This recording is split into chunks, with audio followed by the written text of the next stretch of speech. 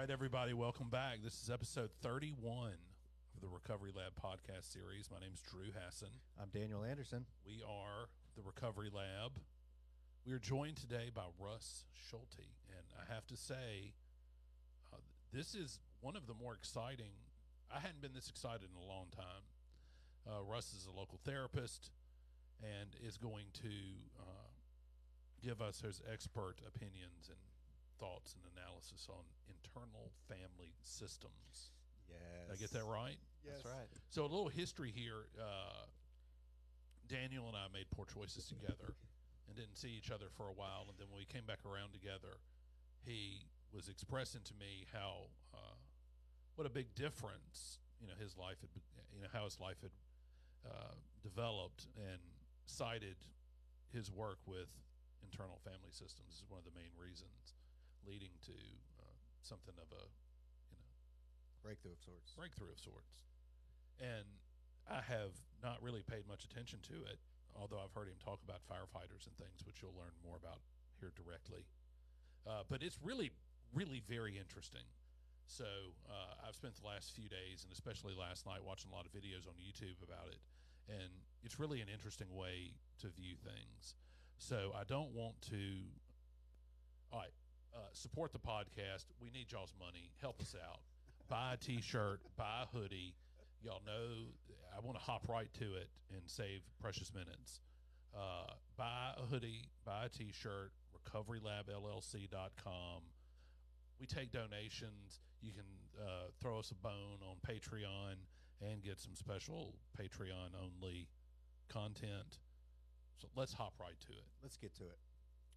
All right, Russ, thank you. And what's internal family systems, man? Yeah, thank you for having me.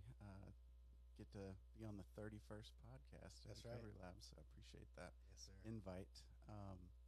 So I think maybe as a precursor,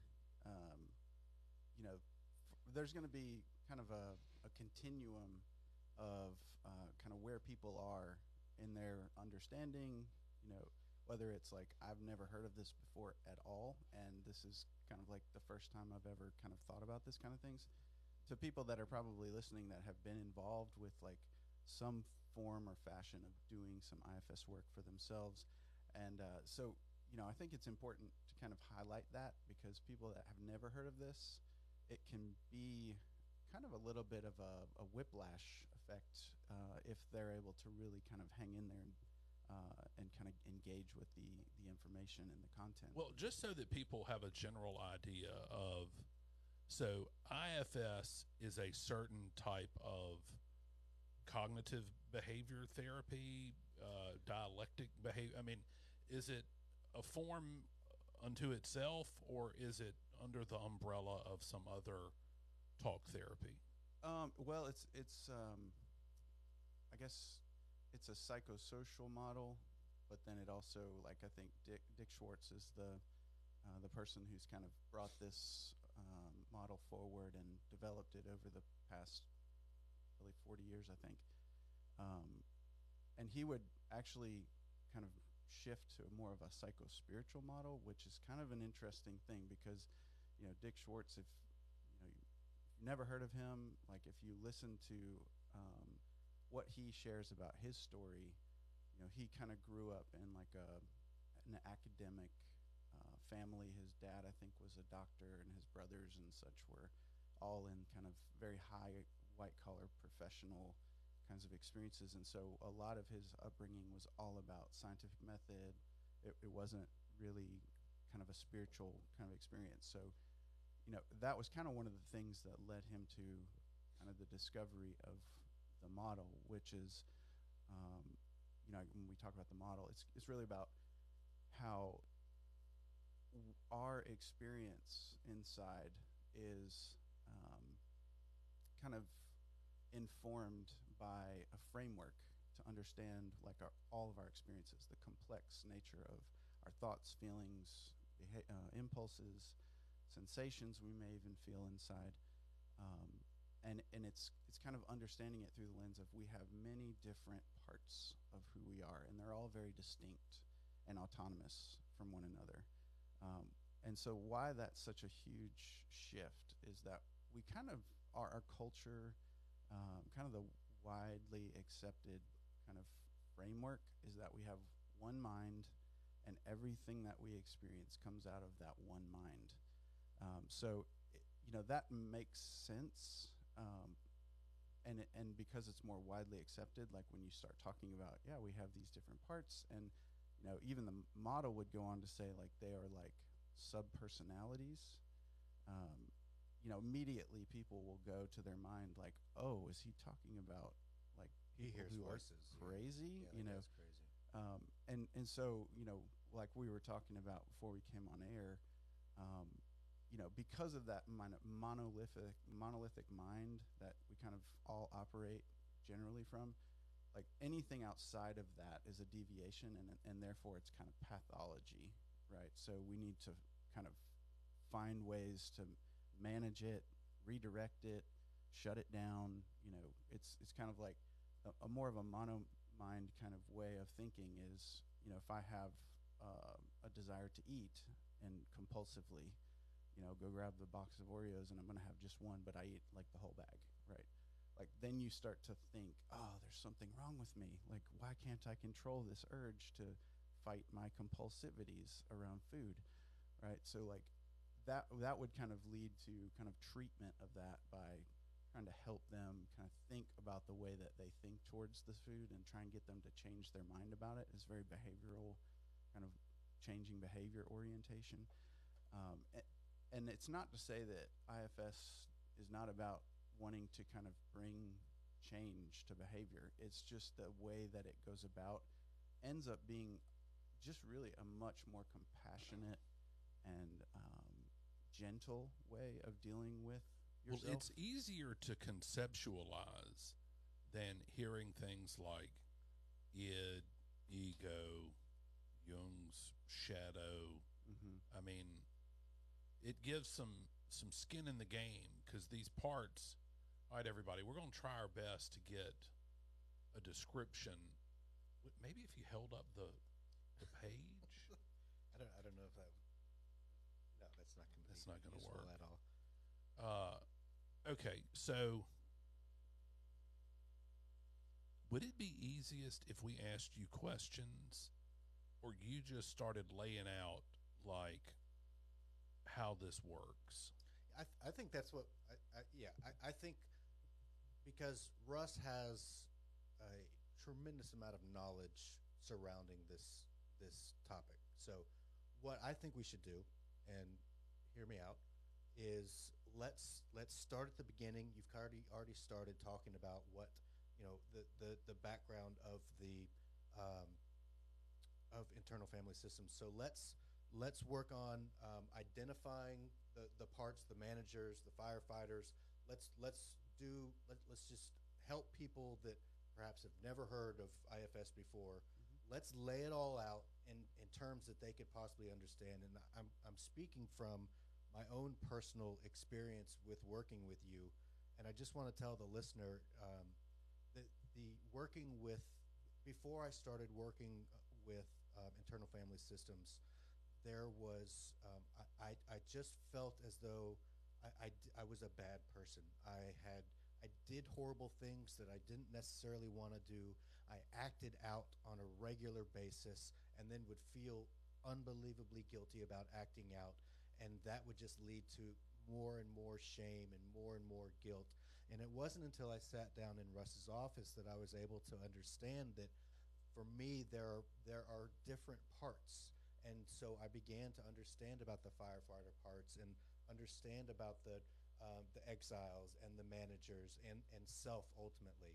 So what I want to be able to offer our listener and our viewer is a way that they could reap the benefits of all of those incredible things that I learned after speaking with you numerous times in numerous sessions, but perhaps compressing that into something that is bite-sized that would also do the same thing, but I know it's a tall order, but will fit within the time constraints that we have here. So let's start at the beginning of we've discussed Dick Schwartz, we've discussed how he developed it.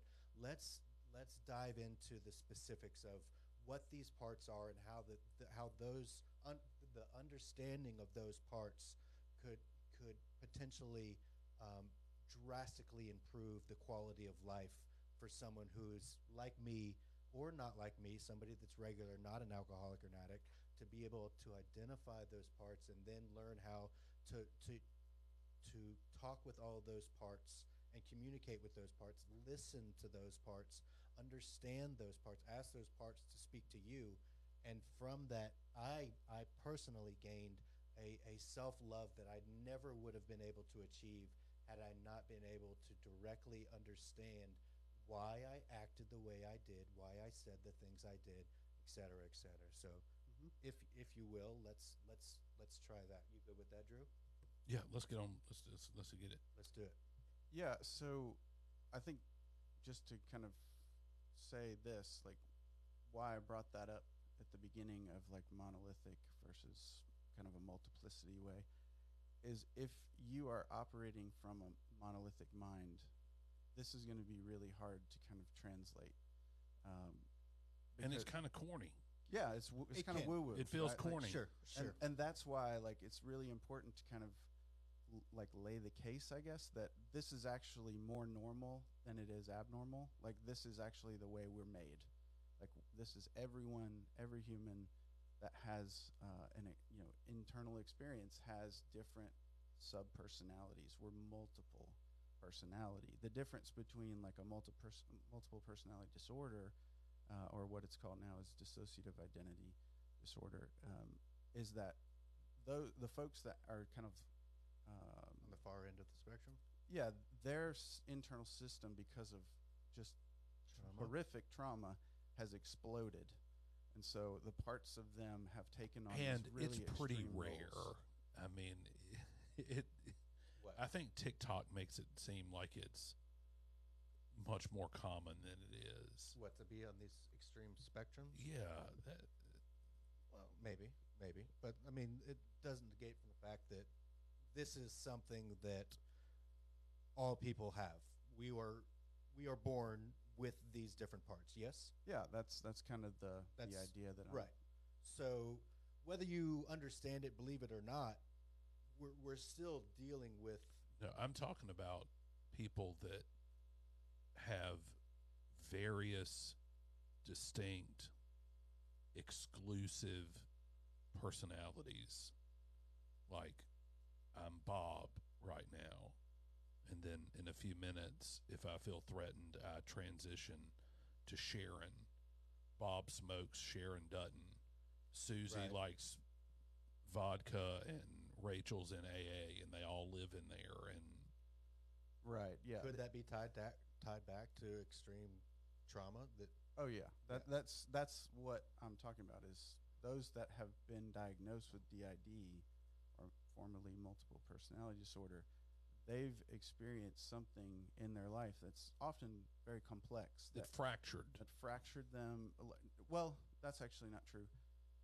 That so we might come back to this because I don't want to get in the weeds there, but I think it's important just to have that kind of sense of being open to the idea that maybe what I'm saying and what ultimately has I've experienced in my work with people in my office, my own personal work, and then those that I just have relationships with, that this is a potential reality that maybe you've never considered, right? So to kind of switch into what is IFS, it is essentially being able to understand that there are kind of multiple parts of yourself, your experience, and these parts have different roles within yourself, right?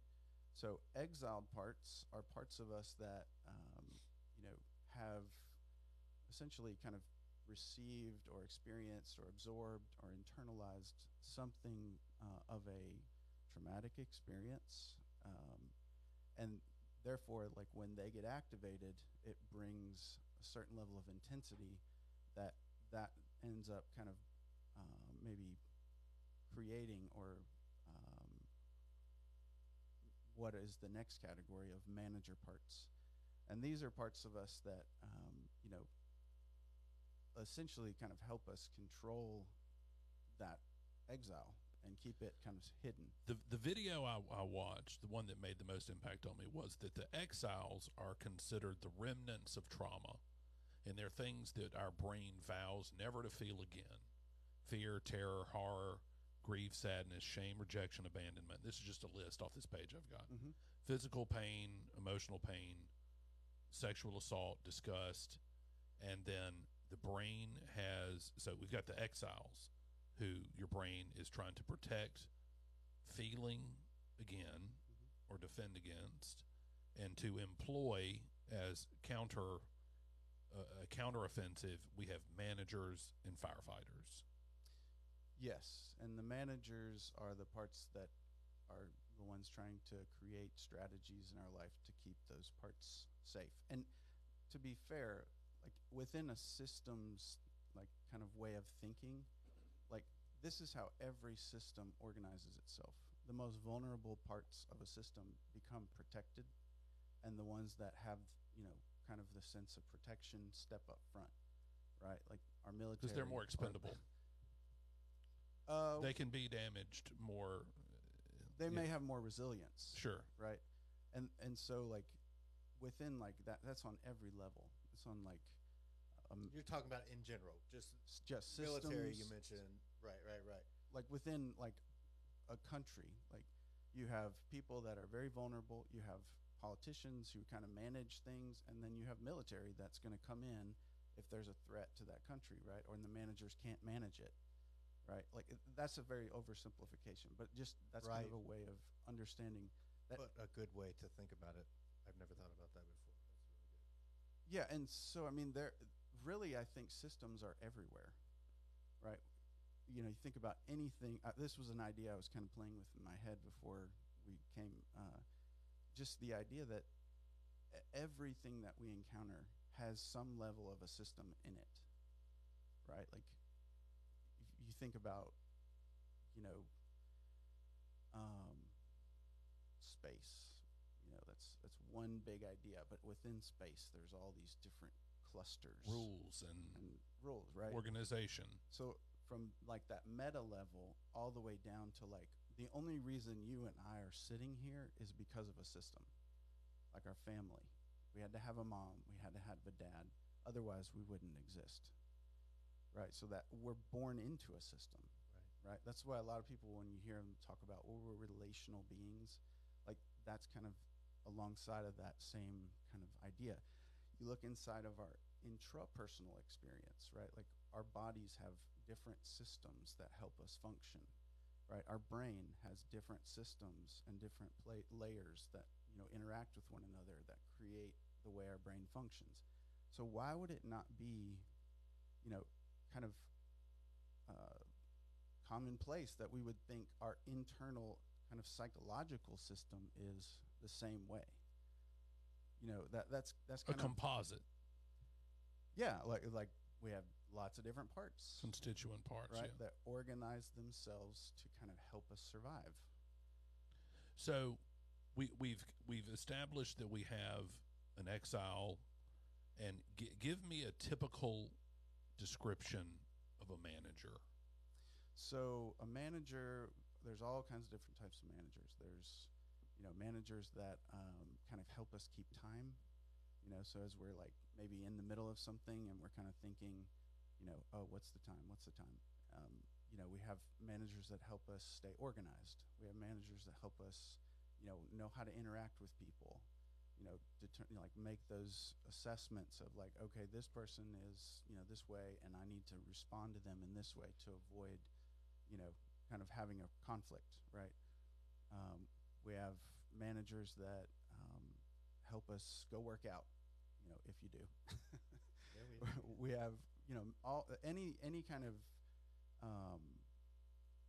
functional activity that we're involved in. They're managers that are involved in like kind of helping us. So when I use my debit card, I have become pretty anal about writing down how much I spend. Mm-hmm. That is a manager. It's a manager that's helping you. Daniel and I, the past few months, have really been kicking ass and going to the gym. So that manager has been working overtime. Yeah, yeah. The thing that will direct that I go straight home after this podcast is a manager.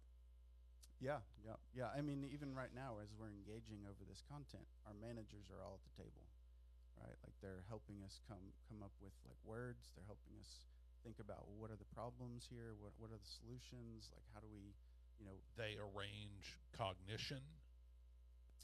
um, Like I have a manager that is thinking, right, that made me ask that question, right, that right, wanted exactly. to know if managers control cognitive function and decision making.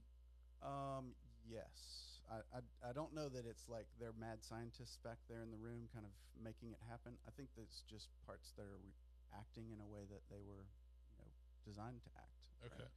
So, and then there are firefighters, right? Firefighters All right. are, I want to get yes. there are these protectors, like managers and firefighters are both considered protectors. When y'all hear what all is considered a firefighter and that he calls it a protector, I think you're going to be surprised. Yeah. So, Yeah. Well, that's like the shift, that when you have a shift in the way I was talking about at the beginning, you have a way of being curious about something rather than moving straight to judgment, right? And that's a manager, right? When we have a critical kind of like somebody that, you know, we just unload on.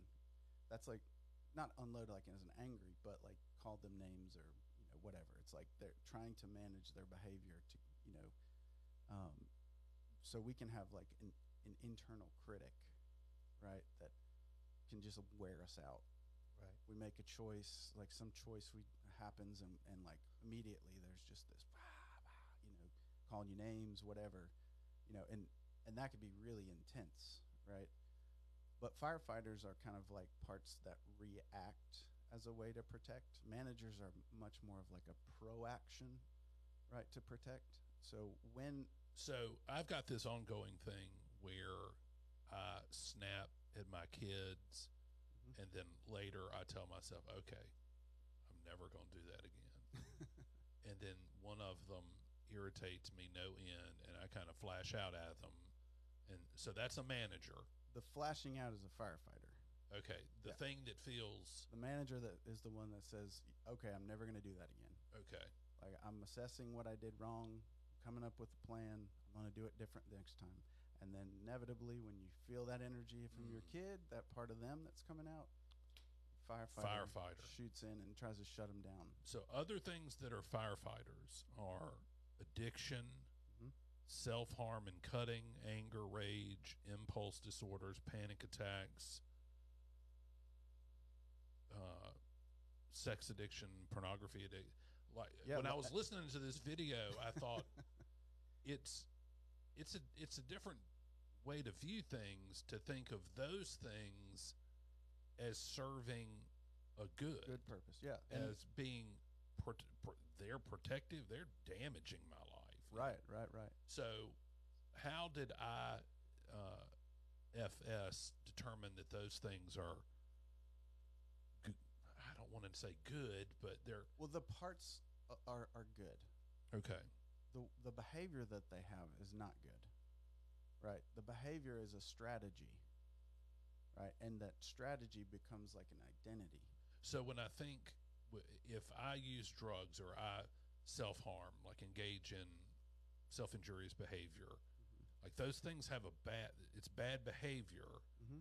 but underneath it, The intention that of that part, firefighter has kicked off because it wants to do something admirable, which is protect these trauma remnants, these exiles. well, yes. Okay. So these roles are all kind of just a part of everyone, right? We have these different parts that have different roles, right? But really, what kind of creates a lot of like more compulsive patterns of behavior, like these firefighters coming out a lot, you know, and in extreme ways, like addiction or suicide or self-harm or whatever, those parts that kind of motivate and influence those kinds of behaviors, is because what the model calls burdens, right? So a burden is like an experience, a thought, a feeling, a belief, a feeling state, or a belief that is kind of internalized or like lands on our exiles through past experiences that were traumatic, right? So, for example, I'm trying to kind of think through which would be the most easy to. So, if you have a very perfectionistic parent, right? Like, let's just say you have a mom that's very perfectionistic. That means that manager part in her is trying to manage her life by trying to make everything perfect. And the reason that part's doing that is because it's helping soothe and protect an exile in them, right? But the impact of that behavior, that perfectionism, is that a child will experience that behavior and they'll say, oh, the only way that I can feel connection is if I have a part that develops and says, I'm going to be perfect too, right? And the reason it does that is because the implicit message that's kind of burdened on is that if I don't be perfect, I'm not going to be loved, right? And by the mother. Yes, like yes, in that scenario. In that yes. scenario. So that burden lands, and as a child, you're going to receive that and kind of implicitly say, well, there's something wrong with me, right? And that's the burden.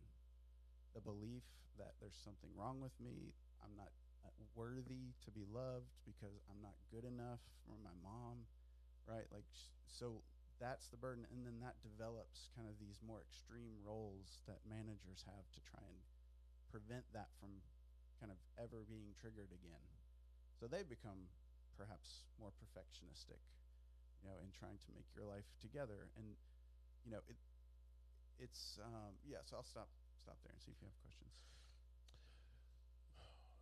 What happens when, all right, so for the listener and for my own edification, managers and firefighters are morally indifferent in the IFS system. They're not good or bad. They just are. No, they're good. They're good. Yeah, they're good. So even like what I was saying, like the perfectionistic mom, again, that behavior has a real significant impact. But the intention of that part behind the strategy is I'm trying to take care of They have this. admirable motives. Yes. Okay. And so I've got a couple questions. One, what do you do when there are two conflicting parts? To use your example, so a manager, the thing that helps you maintain punctuality and responsibility with your scheduling versus the firefighter that purposefully that procrastinates, that purposefully self-sabotages. How do you reconcile that internal conflict? Well, that's called really in the model polarization. So you have two parts that are kind of competing to try and lead. So addiction is often just a polarization. A firefighter that says, this is what we need to do in order to soothe this exile that's getting triggered. And the manager says, no, this is not what we got to do, because if we do that, this is going to cause more problems, so we need to manage the firefighter. And so that polarization happens. And in those situations, firefighters will win, right? That's addiction. So we haven't mentioned probably, well, it is the most important aspect of this work. Self, right? And self is, what it's kind of funny because when Dick Schwartz talks about it, he like forgets what the qualities of self are, but it's the 8 C words. Yeah, he did in the Correct. lecture I watched last night. Right, like, so it's pretty funny. But self energy is kind of what the model calls and it's really kind of a state of qualities that include curiosity, calm, compassion, Clarity. confidence, clarity, courage, and then creativity and connectedness. Right. So, yeah, I was Yeah, all you got it. That's pretty man. impressive. Okay. Move over, Mr. Schwartz. and so like this is something in every person, right? And this is the, kind of the key to healing. It's called self leadership, right? So when parts kind of get burdened, it's like it's like the sun, and parts are like clouds. They kind of cover the sun, right? Self gets covered up by parts that are trying to make you survive, help you kind of function. And if they're really like burdened, they're going to be operating out of a lot of fear, right? Like if we don't do this, then we're going to face some real serious consequences and backlash, right? Like emotionally, not just like consequences in your life. It's going to be like tapping into that exile burden. Is the reason this is so how is the reason this is successful is because it helps a person visualize these things, these various facets of their personality, and it kind of puts some skin in the game, so to speak. I mean, if you're a visual learner, this would absolutely appeal to you. Let me just say this real quick, and this bodes to your expertise and your seemingly unbelievable ability to understand that I needed a visual representation in order for me to be able to grasp this theory and this way of life and this thought pattern. So, ladies and gentlemen, I felt like a complete fool, but Russ said, "Okay, I want you to look around my office. I want you to pick out certain things that are in my office that we can set on the center of the floor that represent your parts, and we'll talk about these parts and how they can, what they are and what they look like and what they do." So, like a little child, I walked around your office and I was picking this off your desk and this off your little bookshelf and this, and I was like, "Oh my God, I feel like a complete fool." But I'll trust you. Let's give it a shot. So we came up with, it was like 8 or 10 things or something maybe, just complete random objects. Like if you were a fly on the wall and you looked in, you'd be like, "This guy, like This is some cornball. clearly lost his mind, and there's no hope for him whatsoever." So, but what you did was you walked me through and you helped me to identify. Okay, this is this part. This is what this person does. This guy does, and this is why he's doing this. This is this part, and this is what he does, and this is what he's doing. And for someone that had no idea how all the systems in my head, I just knew that there were a million different things going in my head at all times. It just sounded like a big, loud restaurant, and there was no clarity whatsoever. So you doing that and having me actually grasp these things and be able to have a tangible thing that I can associate. Okay, this is a manager, this is a firefighter, and then have them all sit right in front of me was the most valuable thing. So please continue to do that to folks, because it was unbelievably important for me. And then what we would do is we would identify these parts, and then you walked me through and helped me understand how these different parts can connect with each other, or do connect with each other, and how this part helps this part, and how this part helps this part. And for me, being a visual learner, that was the ticket. That was the key for me to be able to understand that how this thing that this guy invented years ago could actually be one of the things that Of benefit. of tremendous benefit to me. So, and then we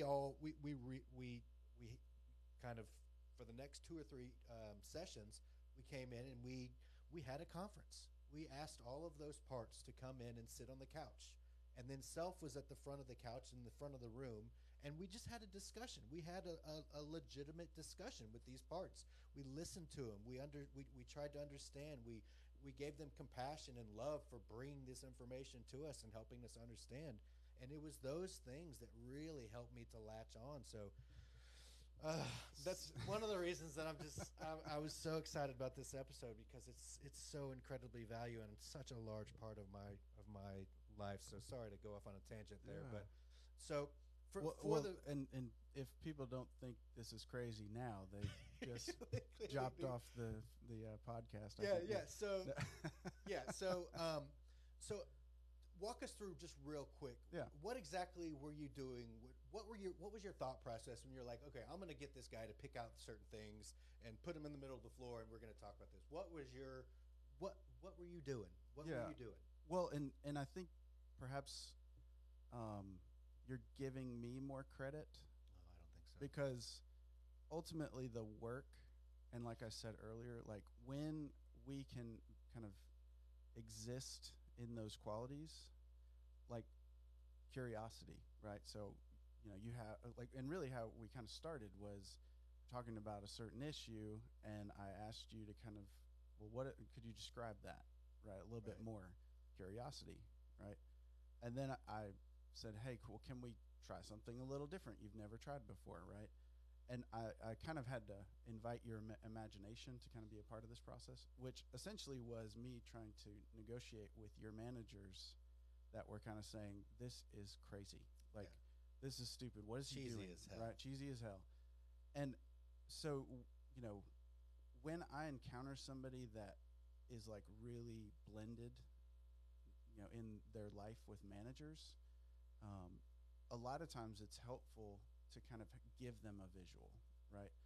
Like a lot of work also includes, and I think it's probably even just as valuable, or maybe a little more valuable, is when somebody can do that inside themselves, which is called insight access, right? So, but the externalization of your parts was really kind of a practice in which I was helping those manager parts kind of see that there was more than meets the eye, right? Like there's a family in there, like in a way, just like if I were sitting with a family, right? And they all came in, and little Jimmy, he's got this problem where he loses his temper, and then he doesn't listen, right? And the parents are kind of dropping him at the door, saying like, "Hey, can you help us with little Jimmy?"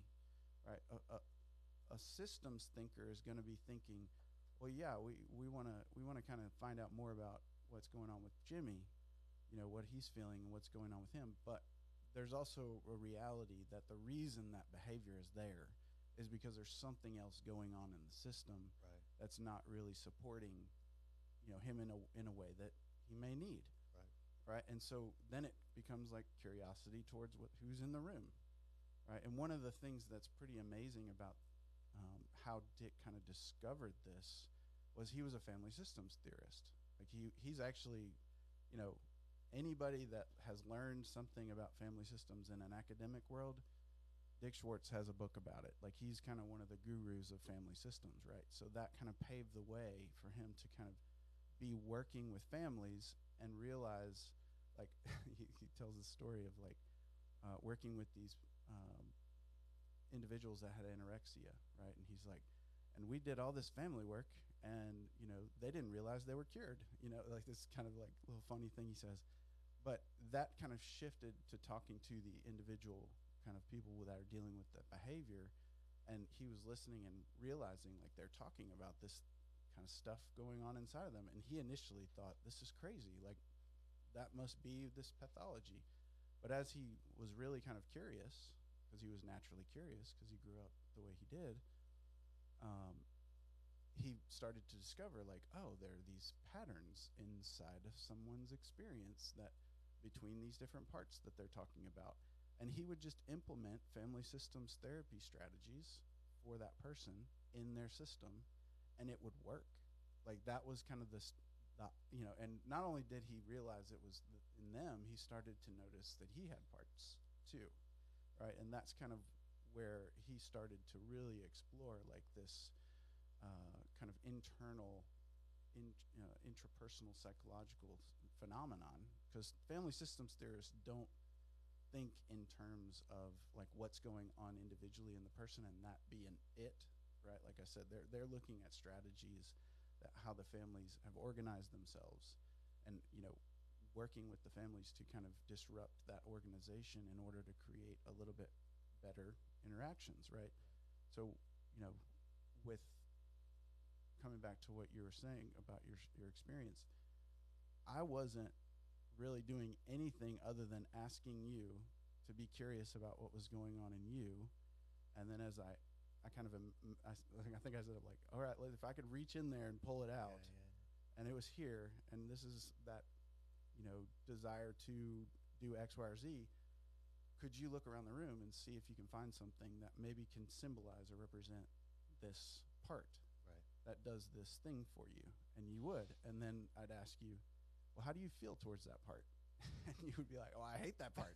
Right? I was like, oh, okay. So that feeling of like dislike to this part. Right. So if we could reach in and get that dislike, the part that dislikes that other part, could you find something that, you know, and then you just told me, right? I was just facilitating what you already, you know, could do for yourself. Right. So that's kind of the magic of the model. Like, as we get in touch with our self leadership, self energy, parts will just relax, right? Because that's what they want, a leader. They don't want to be leaders. Right. You know, Dick would even go so far as to say, like, every part of us is like a child. Some are more sophisticated, some, you know, more like older, but essentially they organize like a family would. So, you know, those parts that have kind of taken on more managerial roles, like managing your life, they're really kind of, in a way, like an older sibling, Right. that's taking care of a younger sibling when the parents aren't around, right? And they take on this responsibility to say, oh my gosh, if I don't do this, my little sibling is going to be in danger, right? And that's kind of where those more extreme kinds of roles happen. And is it possible that, and I'm sorry, we'll let you ask your questions, but is it possible that some of our, would it be firefighter or manager parts could actually be like 12-year-old boys, or, you know, 11-year-old For boys? sure. Like, what is it? What is it? I forget. I saw in the video, but I'm just not an expert, and maybe I was distracted or something. What is it that would cease the growth of some of those parts? Is it trauma that ceases growth, and they're stuck at that age, and they're acting and behaving from the viewpoint of that child? Talk to us a little bit about that and how that happens. Right, yeah. So you've heard of the term arrested development? Certainly seen the show. Exactly. Yeah, not that arrested development, even though it's good. But, you know, it's like certain parts get frozen in experience. And even though other parts keep going, chronologically developing, like, that's when it gets kind of like, this model really opens up like a way to understand what's going on inside that manager parts just don't understand, right? Like, so there's always more to the story. Manager parts don't know that all the time, right? So if you have a part that, you know, let's say when you were 16 and you stumbled into marijuana, and then you had a friend ask you, hey, we want to try this, right? And in that moment, it was like, wow, my world just came open, right? Like, that part is frozen there.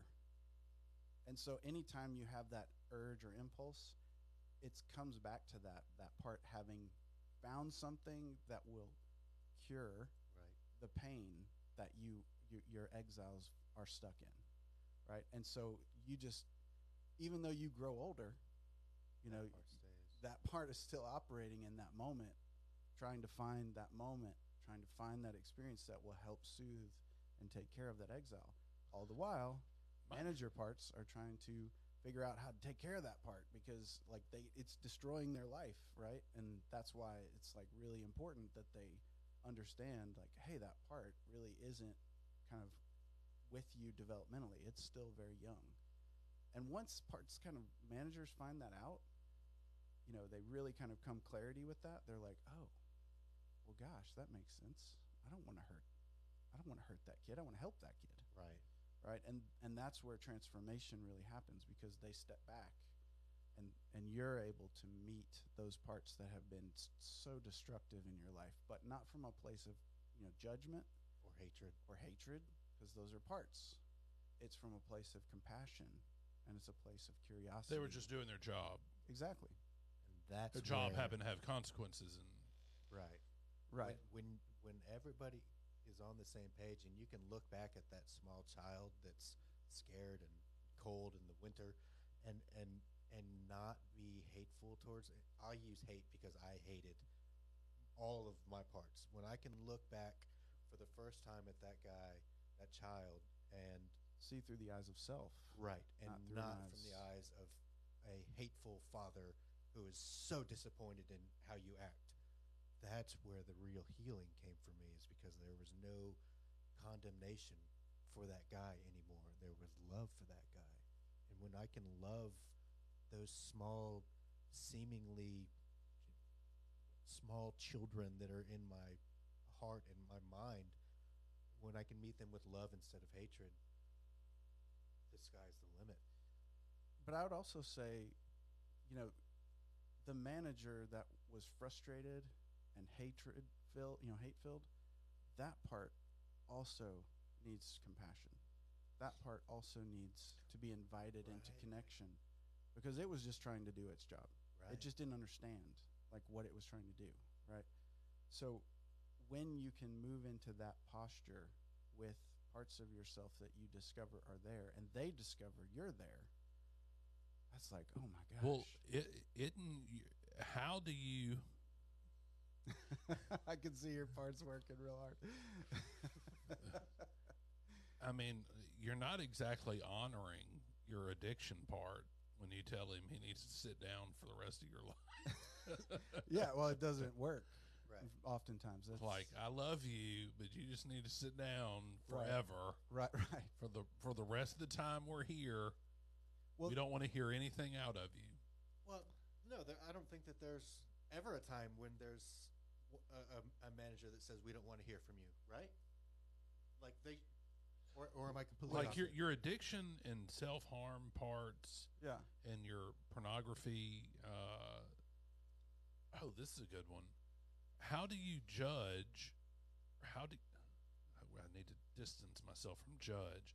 How do you ascribe a value to what a part is like the part of you that wants pure, good, honorable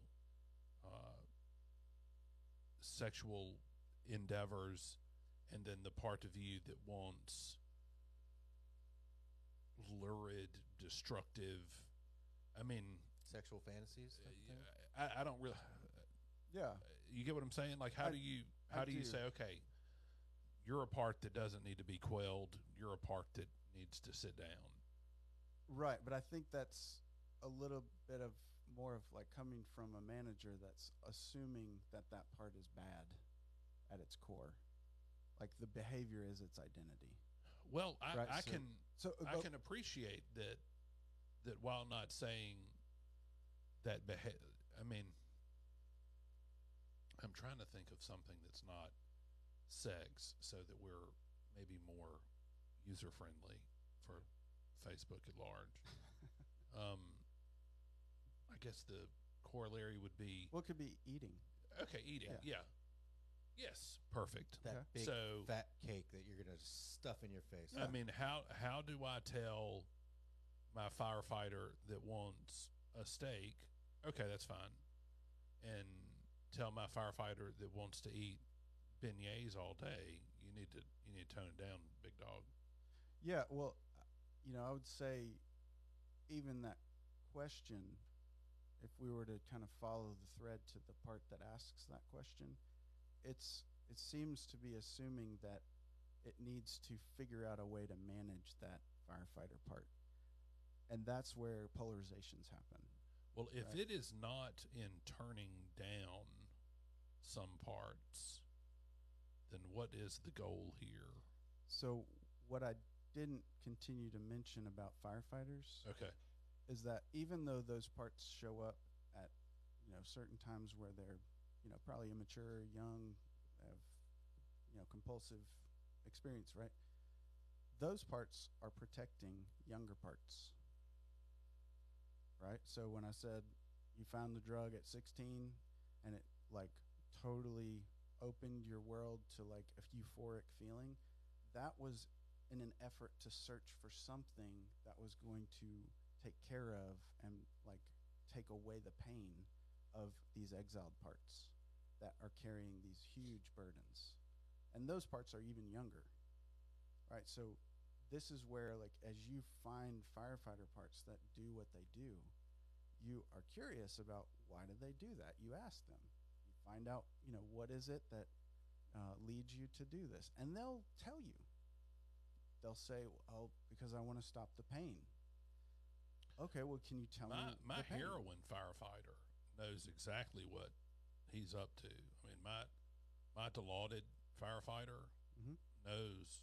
I mean, they're resourceful, Yeah. right? Like they can find something that's like really effective, and that's why they're like holding it and they're going back to it when things start to get inside the exiled parts that are carrying those feelings of shame and worthlessness and inadequacy and hate towards themselves, a feeling of like I don't belong anywhere.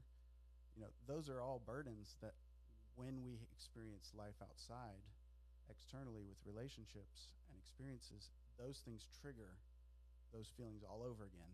And if managers get overwhelmed because they can't figure out how to take care of this out here, so it takes care of this out here in here, firefighters are there. They're going to say, "All right, well, I know how to do it," and they know it's like a Yeah. fail safe, right? Like or a We know trap that door. that will solve the problem, even though like some our managers are like, well, that's not going to solve the problem permanently. Exactly. It's just going to be a small thing. Let's reel by. And the firefighters like, no, no, no. But it will really make us feel good for a Well, little while. And the firefighters don't often care about what the managers think when they realize like this exile is about to explode out of us, right? Like there's too much at stake. If I don't do something, this exile will come out and make us look like a fool, right? People will just judge us. How difficult is it for the patient to tease out when they're having a firefighter come to the fore? Because it's not all the time easy. I mean, look, I know what it feels like to be pining over drugs Mhm. and to want to be high, but I mean, aren't these things just so ingrained in us that they're often hard to identify? The what exactly are you asking? Well, I guess how should how could I phrase it? Um, like if are I you saying the impulse or the compulsive yeah energy? this like the you said in the world we're out in reality and our exiles are burdened. Mm-hmm. Something triggers a shame response, shame, rejection, abandonment. We'll just use that one. And oftentimes there, I mean, it's an instantaneous bringing about of a firefighter to extinguish that shame response. So Mhm. was your question, how do you tease out? Like if I were meeting with somebody, Yeah, they being land in my aware office, that. Like I'm trying to think of something off the top of my head that makes me feel guilt, shame, or remorse. well, it sounded like snapping at your children made you feel Yeah, there we go. Okay, so I feel bad about it. Mhm. How do I? How do I or the patient interrupt that rise of a firefighter part that makes me snap at my kids? Yeah, I think it's one. I think it's again. This is how I do what I do, right? I'd sit with people, and they've done some really awful things to other people in their life, right?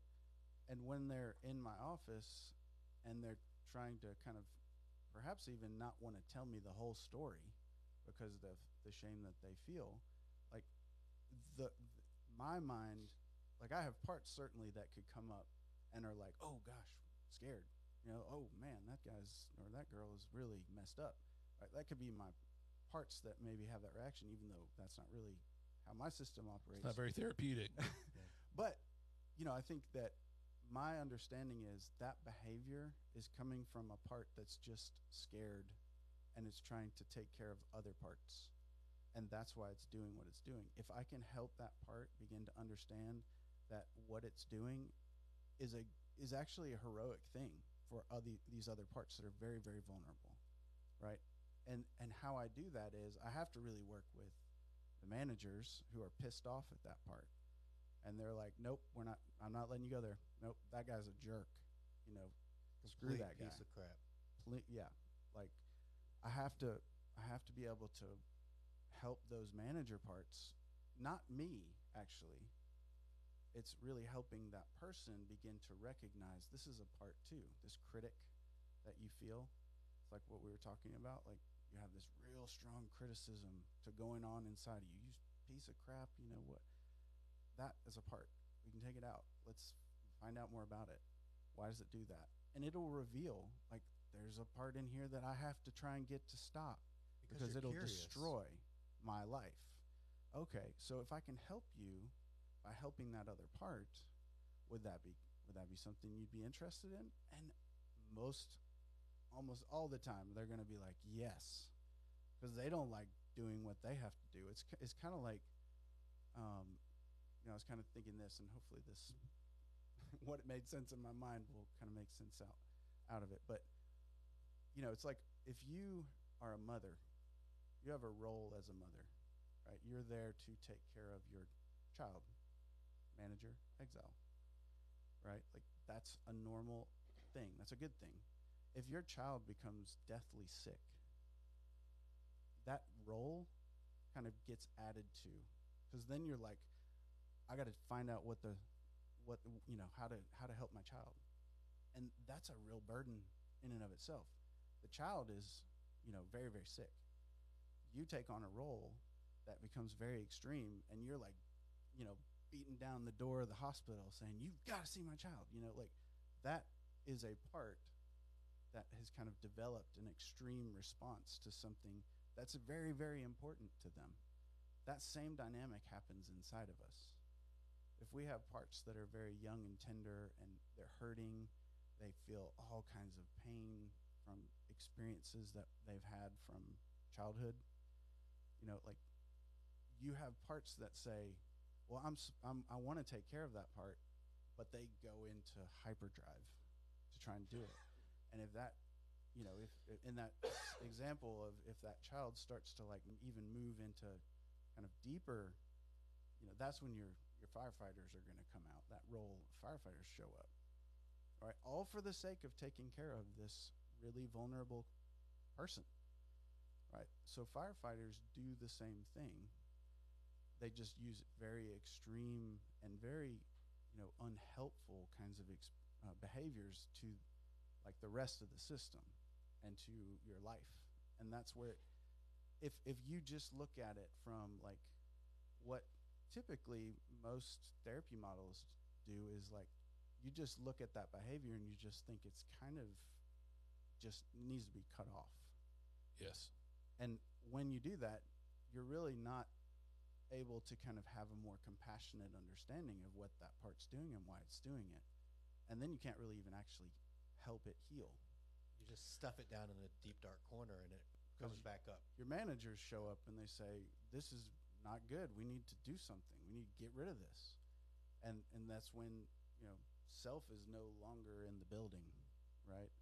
And then you're just, you rest, walk around and maybe you have a mask on that everybody sees, but internally it's like, there's all this crazy Turmoil. chaos. And that manager's like, we can't show that because that'll lead to rejection. That'll lead to all the fears that these exiles carry. It's going to be all of our childhood all over again. So we need to figure out how to keep this hidden and pretend like everything's fine when it's not. And that's when really extreme firefighters show up. Suicide. Those parts come in and say, you know what? If you're not going to get help, I know what will take care of this. And every time I've ever worked with someone who has a suicidal part, they don't want to do it. They will, as a way to take care of these exiles that are in extreme pain and suffering. And nobody's helping them because nobody knows they're even there. So if someone comes to you who is suicidal, and obviously you have things that you have to do as a professional if that's the case, but say they're suicidal, they get some help, and they come back to you, and they're not necessarily suicidal anymore, but you're the first person, hypothetical situation, you're the first person that they talk to after they get out of the psych ward, say. What do you tell that person? How do you connect with that person and try to help them understand that that firefighter felt as though this was the only option? How do you walk them? Do you come from a stance of being compassionate? Do you come from a stance of just being just overly loving towards them and understanding towards them? Is it like a hard love type of thing? How do you, with someone that is in that deep dark place, what's the most effective way to help them out of that place using internal family systems? I would say a lot of self energy, curiosity, asking them, hey, how was that experience at the hospital? Do you want to talk about it? I'd love to know what that was like. And if they have parts that are willing to talk, like yours, right? Like your managers, even though they're like, this is crazy, I don't know what this guy's doing to us, but they were willing, even though they had that objection or resistance, they were willing to let it happen, because I really do believe it's because they started to have hope that maybe you could help them. Not me, but maybe you could help them. Right. And so, like, parts want help, even the ones that say they don't, right? Like, they will put up every obstacle in the way to prevent connection. But deep down behind the scenes, they're like, oh, God, please, somebody see through this and find me. If they're kind, and if they're compassionate, and if they're, like, okay with me being messed up the way that I feel, right? And if you can offer that to someone, it's like, water, living water to their soul, right? They're ready to let go of the roles that they've taken. They're ready to find healing. And progress can be made from that point. That's the only way. If they don't, like, if managers are with someone and they feel like, somebody else's managers are coming at them trying to fix them, they're not going to move. They're not going to budge. They're going to get very much resolve in what they're trying to protect, right? Because there's so much at stake, right? But if you encounter somebody that has a gentleness about them, that doesn't get rattled, like when you talk about stuff that you're ashamed of, it's like, man, okay, I want more of that. Right? And that's oftentimes what ends up happening is, I think of some of my, like,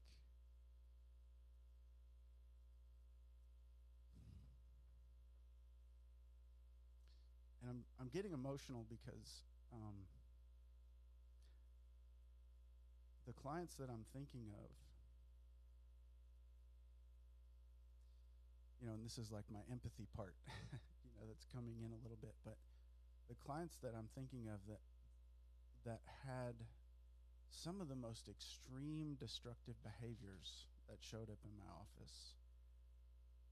And one in particular, I can just remember him at that time, like, he came in and he was sure that I was going to tell him to leave based on what he had been thinking and some of the parts of him that had impulses. And the second time he came back, he said, you know what, I was ready to leave and kill myself had you told me I couldn't be here or there was something wrong with me.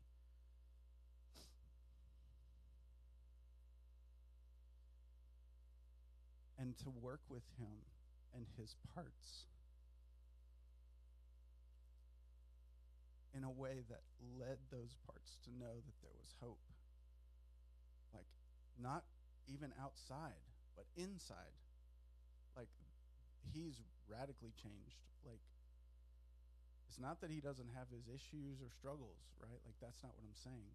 But internally, the belief that he has is like, I actually like myself, right? And that he's not defined by the job assigned to that one part.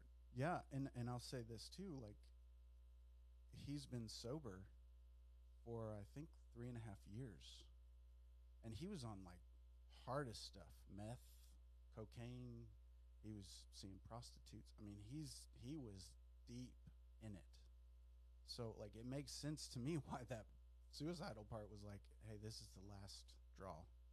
If this doesn't work, I've got to take over, right? And we worked with that part, and that part was like, thank you for not giving up. Like, that to me is not because of me. Like, I was a part of that process. I'm not downplaying that. Like, I facilitated. But the healing part was not because of me, right? Like, that was because he was able to, that those parts were able to feel like, oh, this energy that I'm getting from him is actually in me too. Okay, so the feelings that you feel right now, Mm-hmm. this is that because you have a manager who was infused with something good that seeks to grow that, expand on that. Like, I mean, Yeah. you did not have that manager before you had this experience with this young man or this whatever, however old he was. And Or so did you? No, this part has been with me for a long time. this empathetic Yeah. manager. Yeah, this part. And so now he's been invigorated. He's been satisfied, satiated, and And feels like a success. And Or I feel like I'm kind of, there's a debate, and this is the debate before I came even, between some parts about how much to disclose, how much of my own personal story and history to disclose. And so I'll say this, that the reason that that part comes up with such emotion is because that part of me also felt like those parts of him at one point. that you were defined by what you thought were the worst parts of yourself, The worst behaviors. the worst behaviors. And impulses that came, yes. And the shame that was just heavy on my system. And through the work that I've done with my so many different ways that I've worked to try and help kind of gain clarity and connection with these parts of me, like, they don't feel that shame in the same way that it, once was. Like, I mean, I totally, that part totally understands what might have been going on within that man's system. And when it sees, like, wow, I mean, it's almost like shocking in a way that, like, this actually works. Like, and we didn't have to, like, carry the load, right? That's kind of one of the things that completely draws me to IFS, because I have parts that will just be willing to take on, and until, like, ultimately I'm being crushed inside, but everybody else is taken care of, right? And that's motivated by that shame, right?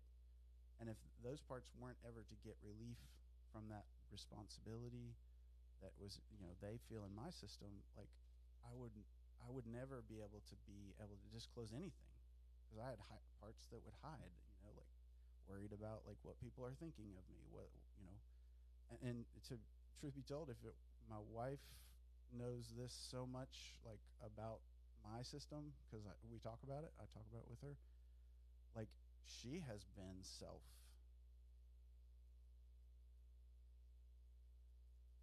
to a lot of my parts that ended up being kind of the way to self in me. So I think that's kind of coming back to one of your questions earlier about like what would you say? What would you do? There's kind of a mantra, I guess, in IFS communities, and it's like to the degree that you're able to be self to your parts is the degree you'll be able to do that to other people in their parts, right? So if I don't show up, and my manager that wants to manage somebody in order to help them, like that's not going to do it. That's actually going to potentially that they're not coming back to my office, right? They're going to be like, that was terrible. Like I don't want to feel that again. And that guy could be like, well, this is what you need to do. This is how you need to do it. And if you don't do it this way, you're never going to get better. Would that be kind of a obviously maybe not that extreme, but do your manager there are people like there are therapists that operate strictly from their managers, right? Like, and that's not managers are not bad. That's what I want to make sure and clarify. Right. Like that probably is more reflective of something going on in them that they haven't really addressed, right? And it's manifesting and projecting onto you, and that's just how it works. I mean, we will project, when we don't have a lot of healing or clarity, like we will try and control. And I'm sure you've seen this a lot in your recovery, right? Like you go to a meeting and you have people that are there trying to give you advice when they don't even know you. Right. They maybe heard you talk for 5 minutes and they're like, hey, man, you really need to do that. You gotta. Yeah. We try not to do that, but it does happen from time to time. Yeah. Right. And that's because parts in them do that same thing inside of themselves in their system, right?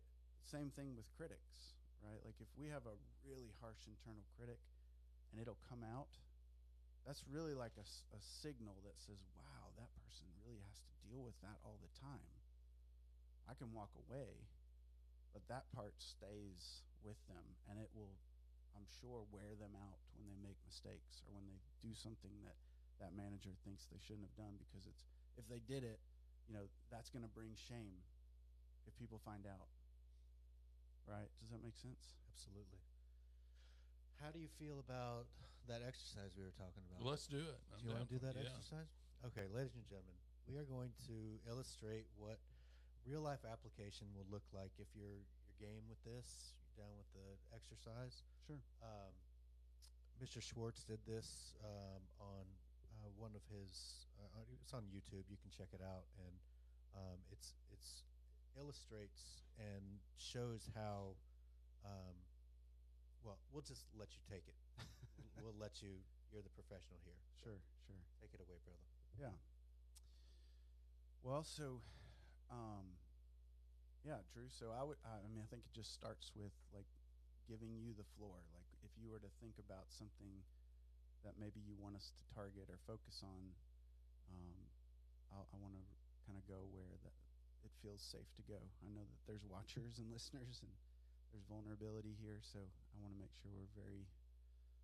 So I am hyper opinionated about the things that I think that I know, and I'm dogmatic about some things. So how would I address being a little more understanding? Yeah. Well, so I'm not saying I think that I know everything, but if it's about something that I feel like I know, then I'm unyielding about it. Sure. Yeah. So there's kind of this energy or this kind of impulse or passion around kind of not only learning what is right, but also kind of making sure that's kind of known when there's an opinion that really matters to you. Yes. Okay. Yeah. So what would it feel like if you were to kind of almost U-turn, what the model calls as U-turn, right? So instead of you, it's a U-turn. So what would it be like if you were to just take a second and see if you can kind of just notice inside how that part kind of shows up for you. Like, is it a feeling? Is it a sensation that you can notice when your body? It's almost like a drive to point out what I feel is poor behavior. Yeah, yeah. So if you could, where, like, in your body, do you feel that Here. drive? Okay, yeah. So how would it feel to just kind of focus on that and see what you notice? Would that be okay? Right this minute, or when I feel the compulsion to Well, point out someone's poor behavior. I think I'm referring to right now, right Okay. this minute, yeah. And what am I doing? That drive Okay. that you were talking about that you feel inside, just see if you can find it and then just take a moment to kind of just see what you notice about it.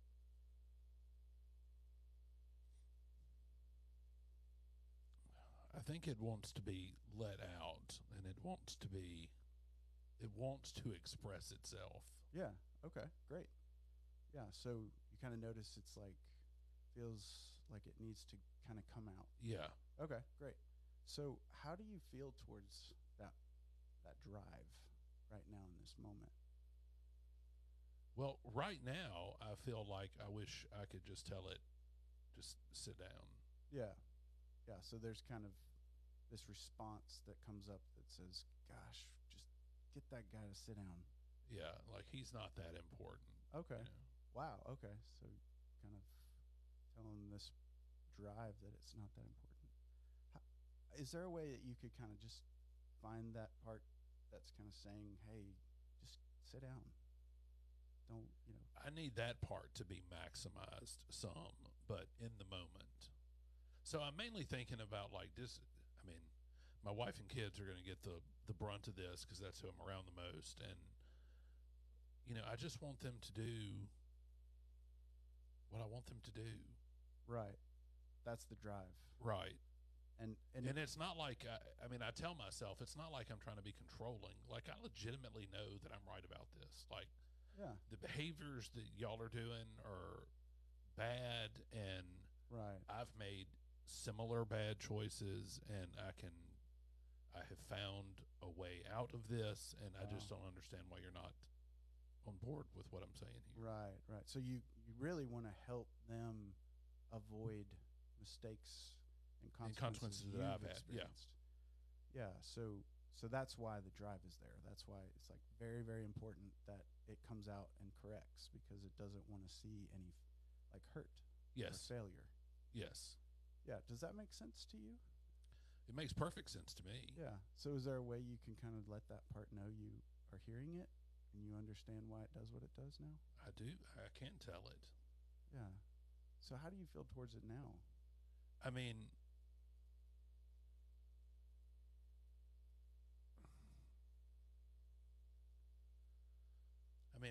there's a part of me that appreciates that part, while having an admirable end and desire, has caused more problems vis-a-vis my relationship with wife and kids than it has solved.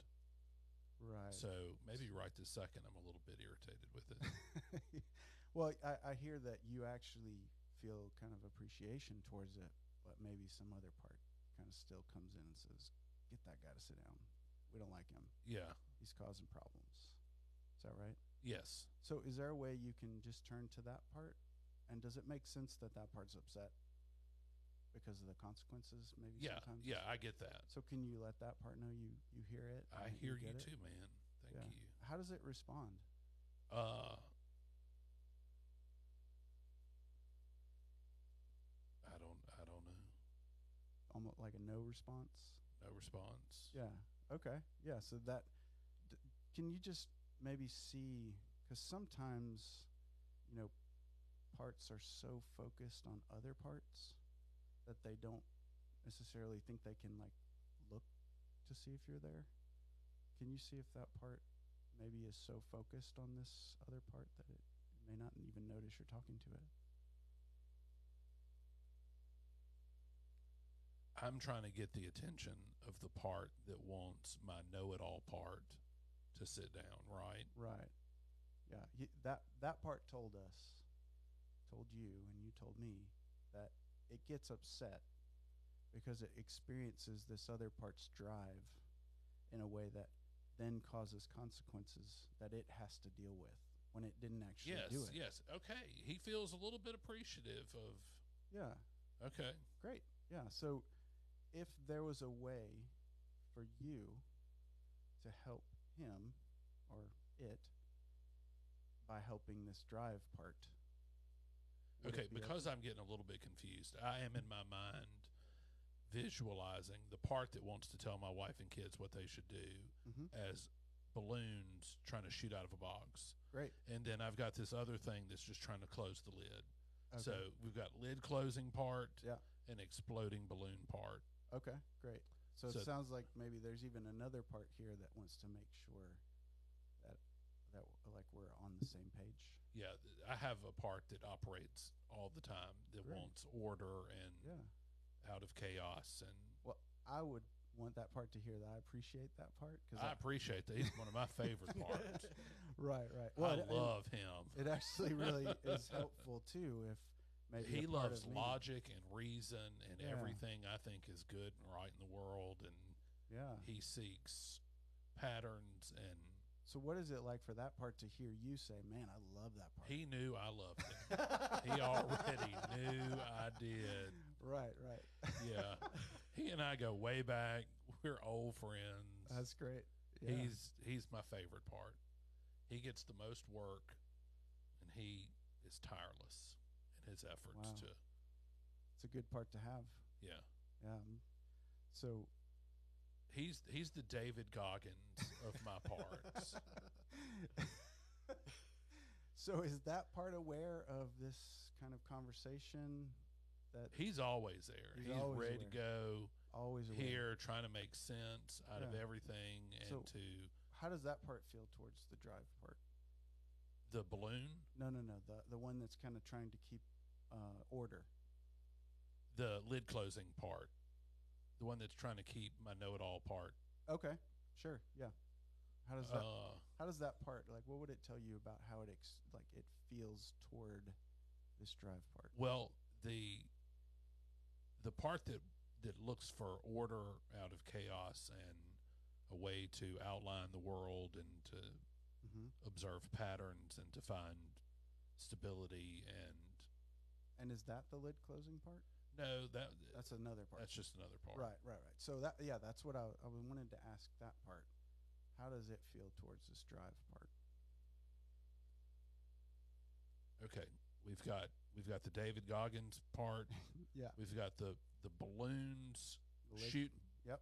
Helium-filled balloons bursting out of the box. Mhm. That is my desire to tell my wife and kids what to do. Correct. And then I've got the part that's trying to close the lid on the box that is trying to make sure that, It doesn't cause consequences. yeah, in there your aren't life. consequences from the balloons exploding. Is it clear to both of these parts, the lid closer and the drive part, that they actually are trying to do the same thing? No, I was thinking of the lid closing as I don't need to, if I can keep this box closed, then I won't create more chaos for David Goggins to try to sort out. Right. That the exploding balloons create too many unknown variables that my David Goggins part would have to make sense of. Gotcha. So the David Goggins part is kind of able to see everything. Yeah, he's big picture oriented. Mhm. What can I do to help Drew the most? Drew seems to be naturally attracted to things that are logical and sensible. And So when that part thinks of Drew, how old does it think Drew is?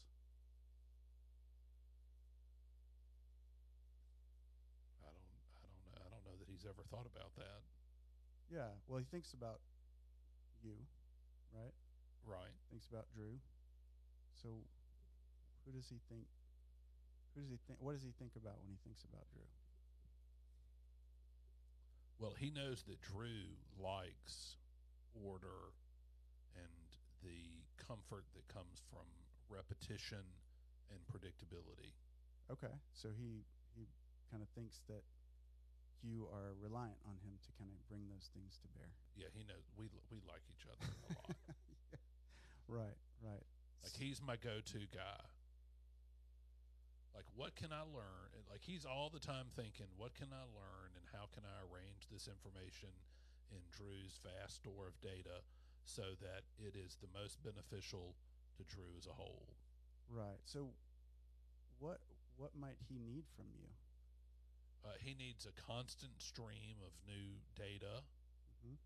to analyze and assess and to determine which behaviors yielded net good results and which behaviors did not, and then to figure out which future behaviors need to be grown or magnified and which future behaviors need to be mitigated. Wow, that's a lot that he has to be responsible for. It sounds like.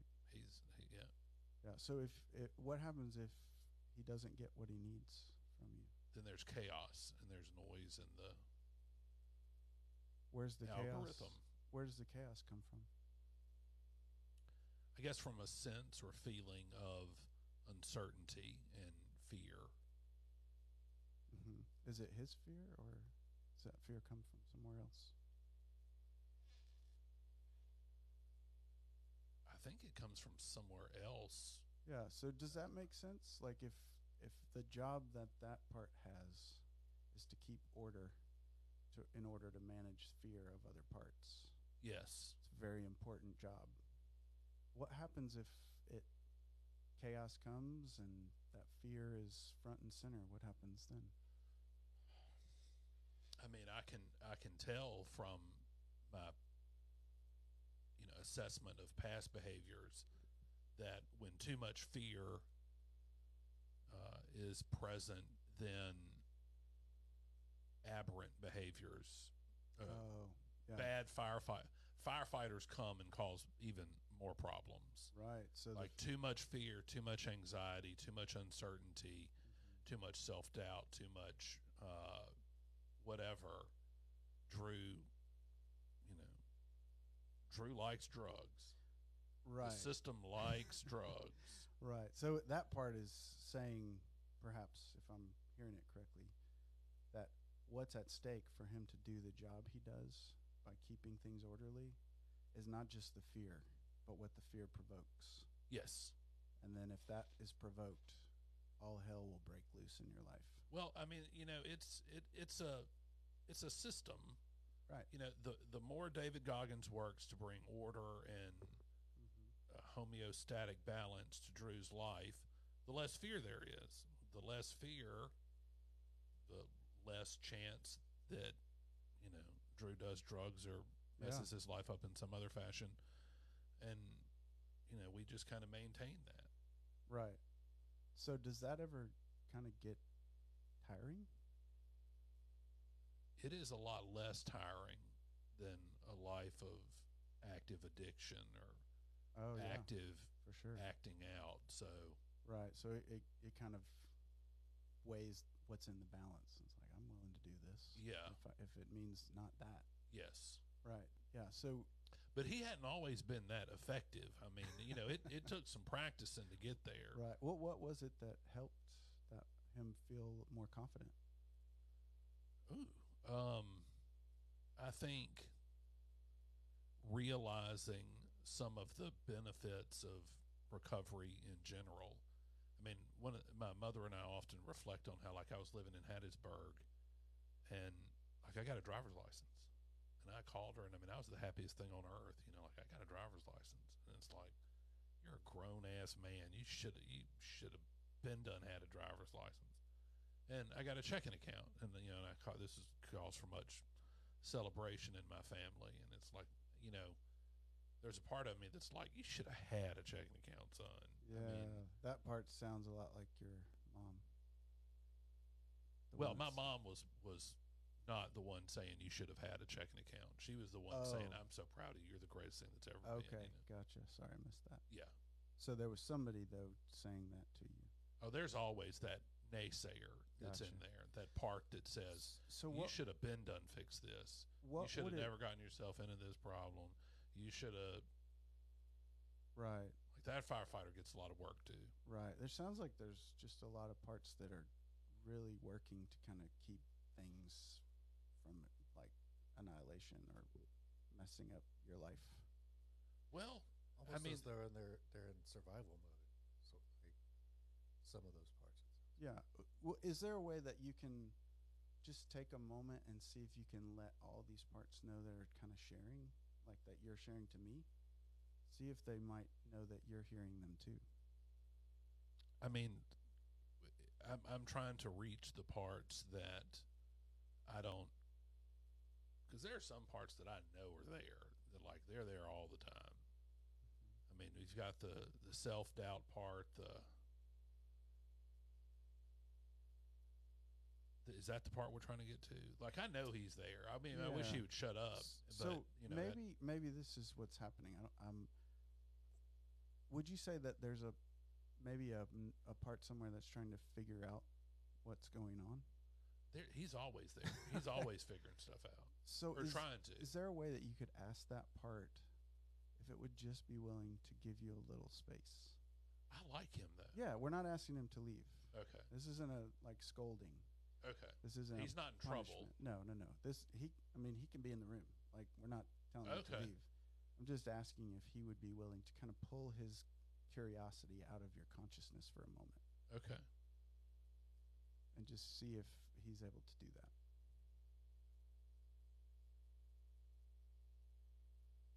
I mean, he says he is, but I don't know if that's true.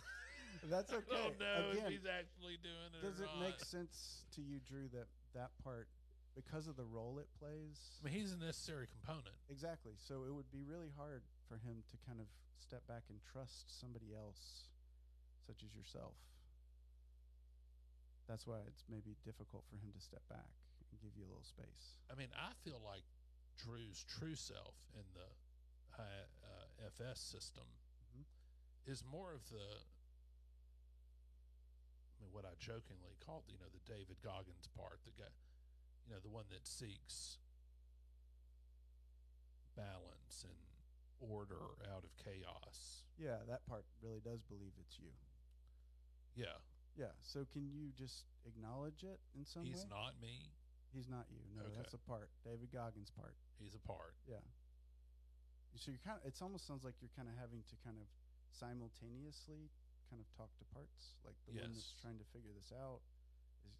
I've sensed that he's asking the questions, like trying to figure out, and then the David Goggins part is there, kind of trying to take that information and figure out how to use it to kind of keep order, right? So both of these parts seem allied, right? Yes. They work together. They like each other, right? So Yeah. can you just draw their attention to the fact that you're watching this and you're interacting with them? That they're interacting with each other. I'm visualizing this, that Yeah. they're not the center of the round table. I mean, they're off to the side, and I'm at the head. Self is at the head of the table. Well, even that, Put them like, I want to just see if you can just see if they'll notice that you're listening to them. I think they recognize that they work for the organization. So, The- how do you feel towards both of these parts? I love them. I Can like you what let they them- do. I appreciate them. Yeah, can you let them both know that? I appreciate y'all. I do. I mean, I'm just not being see- funny. Just see what that's like for them to actually feel your appreciation for a moment. They work so hard, and they're trying to keep things together. They do work hard, and they feel they appreciate that self appreciates them. Yeah. So if they were able to feel more connected to this appreciation of them, and they were able to feel kind of your presence in the midst of what they're doing, like they can keep doing what they're doing. I'm not asking them to do anything different. I'm just inviting them to consider that while they're doing what they're doing, you're right there too. And you like them. Is this to generate more of a team building idea, or It's just so that they begin to recognize that they're not you, and that you like them, you appreciate them, because it feels nice to be appreciated. it Right? does. It does. So I if think they they could- felt a wave of dopamine wash over them. right, right. So if that feels like maybe something they're um, wanting, is that something you'd want to try and give them? That appreciation and recognition of what they're doing and how hard they're working. I think they felt some appreciation for Yeah. being appreciated and acknowledged that, they have good intentions. Like they're trying to provide what they determine to be a valuable Right. job for the network here. Yeah, and they know that you see that too, Yeah. and that feels nice.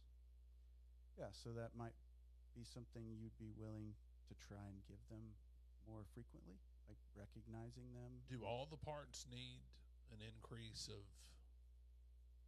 appreciation? Well, I'd maybe ask that part that's asking that question if it could feel that same appreciation you just are offering. Would it like that? Well, I'm remembering hearing Daniel talk about, the parts are here to serve, and they are offering up a role as a protector. And, he's kind of run through how it works, and he recognized that, hey, I appreciate what you're doing, or Right. I don't judge what you're doing is bad. I just say, hey, I've got this, Right. Yeah, and I appreciate, like, there seems, to be kind of an awareness tracking with kind of other stories that this part perhaps is the David Goggins part, maybe. Well, I was thinking more about the part of, my self-doubt part. And my Gotcha. hypercritical Yeah. part. Well, we haven't gotten to those parts, right? Okay. And I'm not thinking that that's where we want to go today.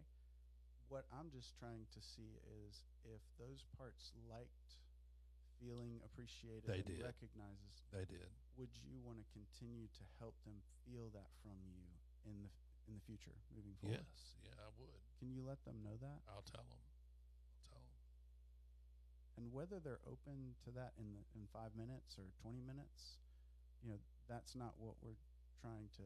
There's a part of me that wonders why they would ever not want to feel appreciated. Right, exactly. Parts want self when they feel it, and then when they really experience it, encounter it, right? That's kind of what's happening.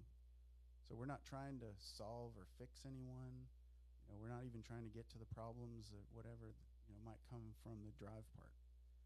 We're just following the thread, and these parts really work hard for you, and they do a lot in your life.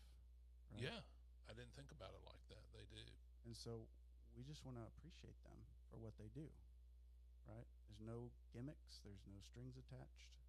It's just simply Thanking them for their service. Yep, and that you're going to continue to do that when you're able, when they let you, right? Because sometimes that's kind of what we've worked on, right? See, this is what I think is so interesting about this, and this is another brick in my brick wall of everyday organization and operating. Mm-hmm. Like, I think when you invited me to acknowledge some appreciation for those couple parts, like, I think the whole system felt a little more gratitude and a little more Yeah. Well, those parts have rose-colored glasses-y yeah. about life. This is my presumption. It could be completely wrong, but just based on what I've heard they do, every part knows about them. They're the boss part. Yeah. So, like, if they feel better, the whole system kind of takes a deep breath, right? Yes. Yeah. So that's just kind of acknowledging that too, just in whatever Well, way. those feels right. parts that seek order and, I know I keep saying that, order from chaos and Mhm. stability, they thrive on things that make us all feel better, all of our parts. And so Right. they found something that works, Right. Yeah. which is being acknowledged. And so now those parts are telling me, hey, you need to acknowledge everybody again and Yeah. infuse the system with Right. Well, and that comes back. dopamine and serotonin and and that comes back oxytocin. to those parts roll, right? Like they're constantly looking for ways to kind of uphold the system in a good way. Yes. And when they find something, it's like the whole system feels it, right? And Yeah. and that's where, what we're talking about is not trying Well, to get all them, boats go up when the water goes up. right. Exactly, right. So you're just trying to help them feel your appreciation because you do appreciate them. It's not a gimmick. No, I do. I do. I legitimately do. Right. So if they were to feel that like more frequently, would that also help the rest of the parts they're kind of managing or they're It trying to take care of? absolutely would. So would that be something that they would be open to and you would want to? Of course. So that's kind of what we're here to do. It really is a fascinating, What did I tell interesting you, bro? way I was to. sitting here crying. Like I saw like lights coming on, and like you were like, oh. And that's what happened to me. Like that's exactly what happened to me, dude. It's an interesting way of visualizing your, the composite that is your mind and your Yeah. personality. And Well, and I want to just say I really appreciate like you being willing, right? Like you being willing in here in front of an audience to really kind of, even though it may not have felt super vulnerable, maybe it did, I don't know, but it was to me vulnerable because I was getting to know some very important parts of your system, right? And that said, like people that maybe are watching,